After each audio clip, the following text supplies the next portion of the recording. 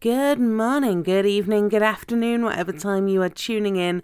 Welcome to Homesteading and Gardening in the Suburbs. I'm Emma from Misfit Gardening, and May is probably one of the busiest times in a homesteader's calendar. The last of the frosts are passing, which means that we're trying to get plants out in the garden and things get growing ASAP. And there's lots of other things that we're doing, right? There always seems to be loads more activities that we're trying to do in May, as well as juggling work and home and all the other good stuff. So let's talk about some gardening tasks in May that are going to help get your garden on the right track. So let's dig in. Number 1. Turn your compost. That probably isn't going to be a surprise if you are a regular listener. May's weather is usually starting to get a lot warmer, the days are getting longer, so give your compost heap a little bit of love. Turn your compost to add in air, mix up the materials, and check to see how much moisture is in there. Remember, it wants to feel like a wrung out sponge, right? Just a little moist. It's also a really good opportunity for you to take out the compost that is ready and spread it on the garden beds. And we want to be aiming for about 2 inches of compost that's added to the garden bed, and that's going to help your plants grow healthy and strong. Now, I'm going to share a little tip with you when it comes to spreading compost. And if you have compost that is mostly broken down, there's some bits and pieces in there that you can still tell what it is. Maybe it's bits of straw or grass clippings, some other stuff. There's a few plants that you can grow which don't mind this compost that is not quite finished yet. There's other plants that are very picky, like melons are one of them. Like they don't deal well with this kind of trashy compost stuff. But tomatoes are great and can be planted in this not quite fully composted compost. So if you're looking at your seedlings and you're starting to worry that if you don't get them in the ground soon, you're not going to have a harvest, then spread the not quite fully composted compost on your garden bed. Use a gardening fork or a hand cultivator or even a trowel to turn in the compost. And by that I mean you're mixing this partially composted material into the top 1 to 8 inches of the soil, and then you're going to plant your tomato seedlings into that. Some other plants that do quite well with this not quite fully composted compost method are winter squash, sunflowers and peas. And as things break down from this composted material, it's going to feed the plants. Task number 2. Record notes in your garden journal. Okay, I know this isn't everybody's favorite, but taking notes about the weather, when you planted, what you planted and where, it's going to provide you with so much more information in the coming growing seasons for you to refer back to as you hone your, growing your own food on your own land, right? You're going to have a better understanding of how things grow in your garden, where they grow best, get a understanding of the microclimates that are going on in your area. Like, I know there's certain beds in my garden that I can start growing things in so much earlier than some of the other garden beds because I've taken really good notes. So take some time to record notes in your garden journal. And if you're wondering what goes on in a garden journal, then there is a podcast episode all about that you can check out too. Number 3, get ahead of the weeds. Okay, grab your garden hoe and hoe out the weeds whilst they're small and before they become a thicket. Hoeing each week in the garden is going to help keep the weeds manageable. Trust me, I have left patches and I have had weeds that have been almost as tall as I am, and they are a pain in the butt to deal with, right? When they get bigger, they are a pain. And remember the old adage, 1 year's seeding, 7 years weeding. So we want to kind of keep them down.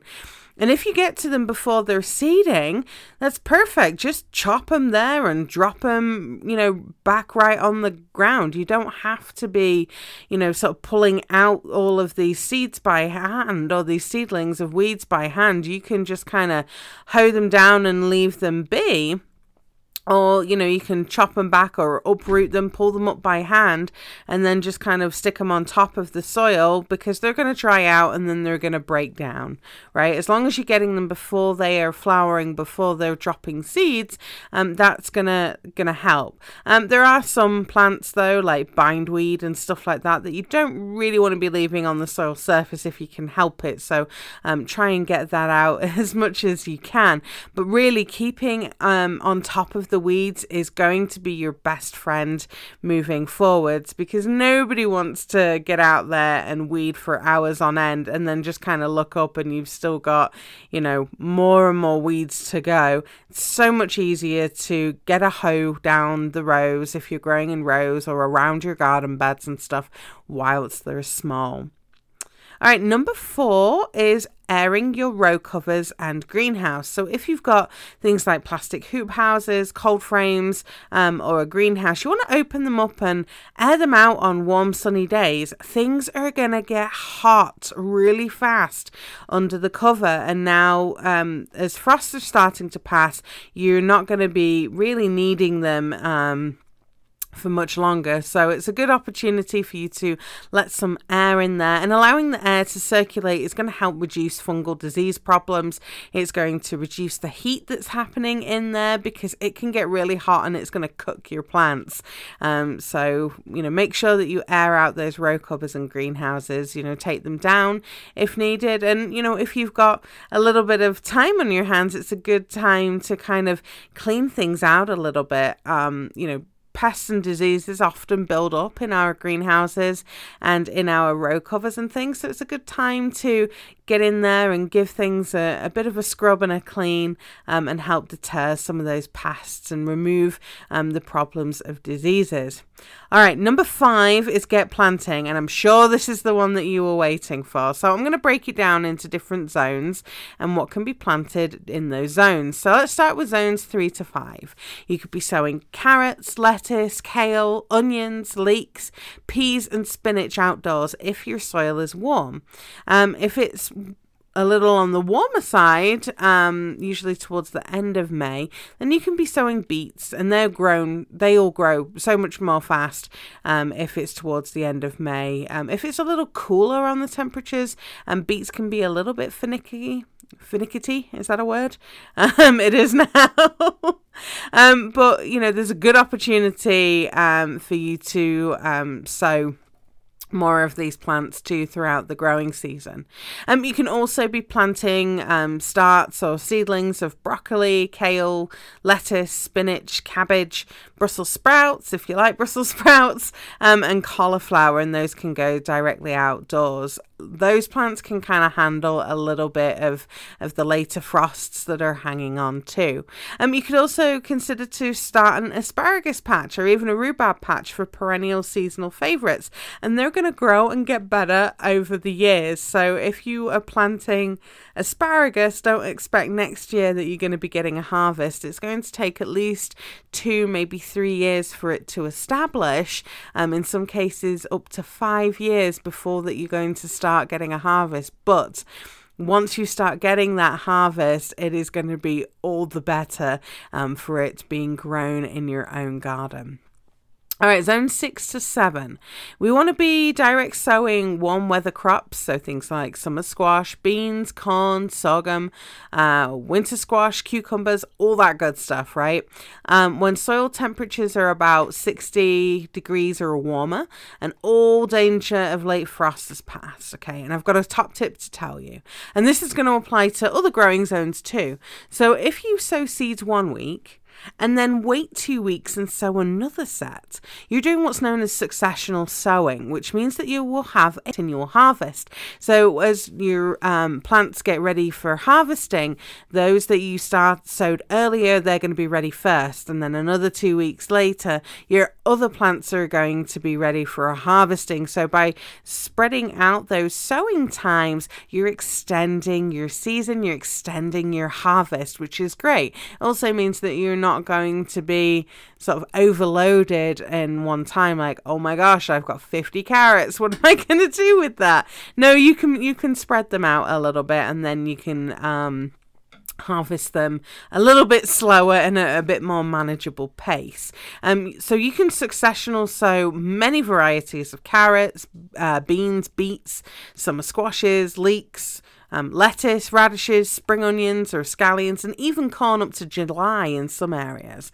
Then after sort of July, you can start successionally sowing crops for your fall garden. So you want to be doing that from midsummer through to September. So crops like carrots, lettuce, beets, cabbage, kale, rutabaga, leeks, all the good hearty winter vegetables, right? You can start successionally sowing from midsummer in the garden, right? Which is one of the keys to having a successful fall garden.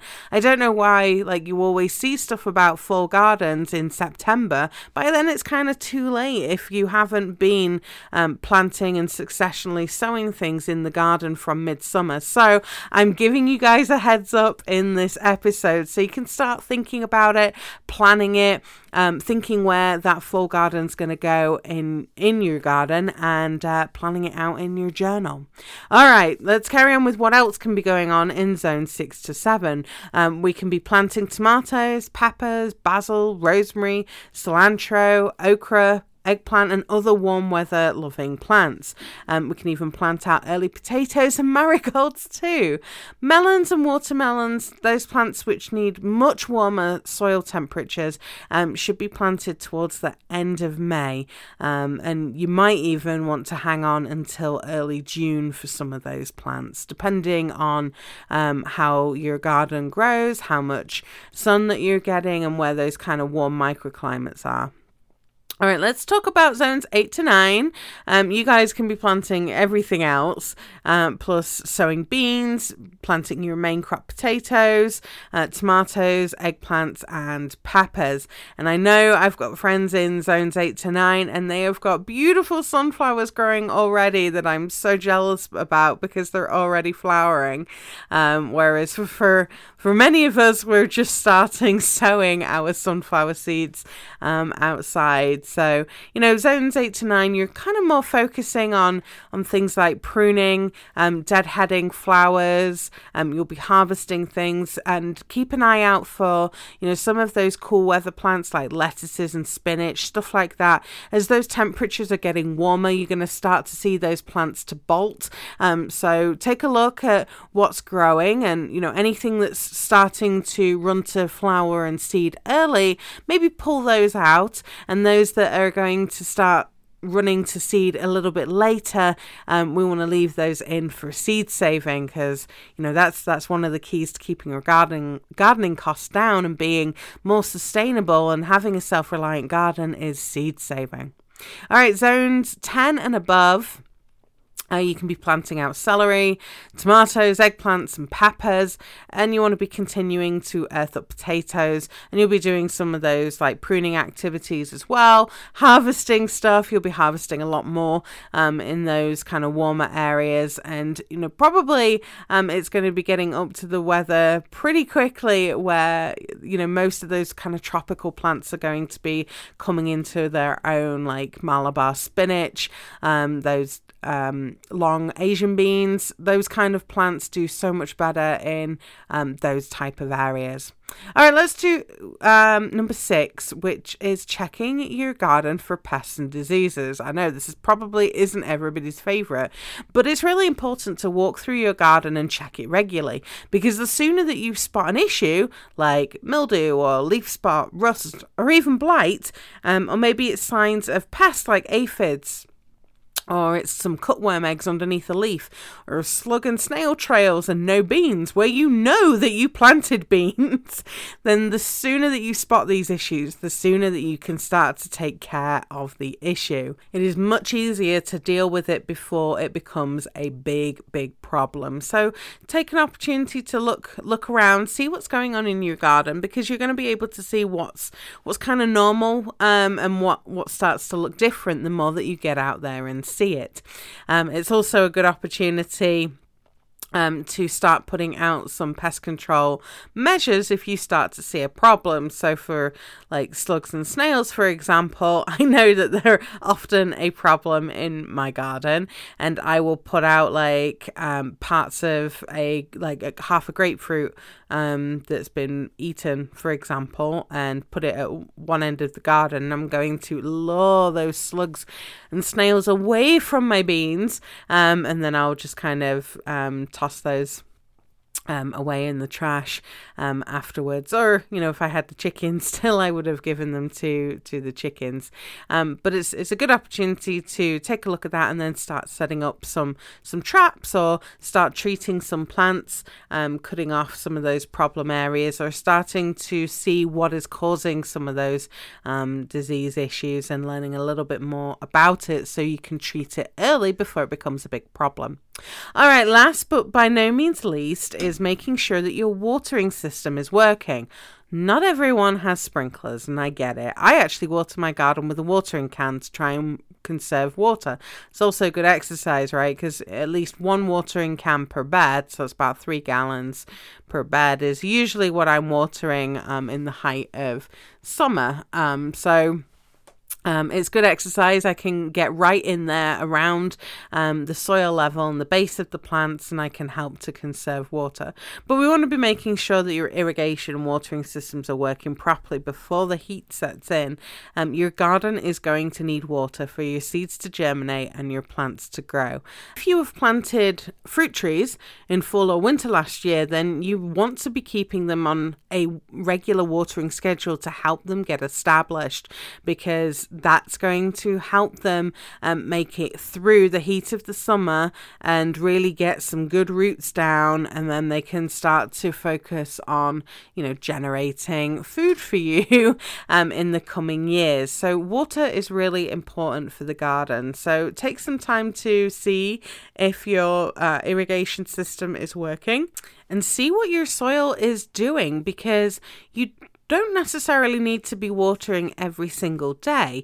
You know, if you kind of put your fingers into the soil where you're growing your plants, if it's dry, then you can water your plants. But if it's still a little moist, again, like a wrung out sponge, then you don't need to be watering. And there's measures that we can take to help conserve water in our gardens. Mulch is one, spreading with compost. All of these things are going to help retain moisture in your garden and help things grow and flourish. That's it for this week's episode. I hope you found it useful. Let me know in the Facebook group, what gardening tasks are you focusing on this week in May? Until next time, I hope your garden grows beautifully, and I will see you all next week.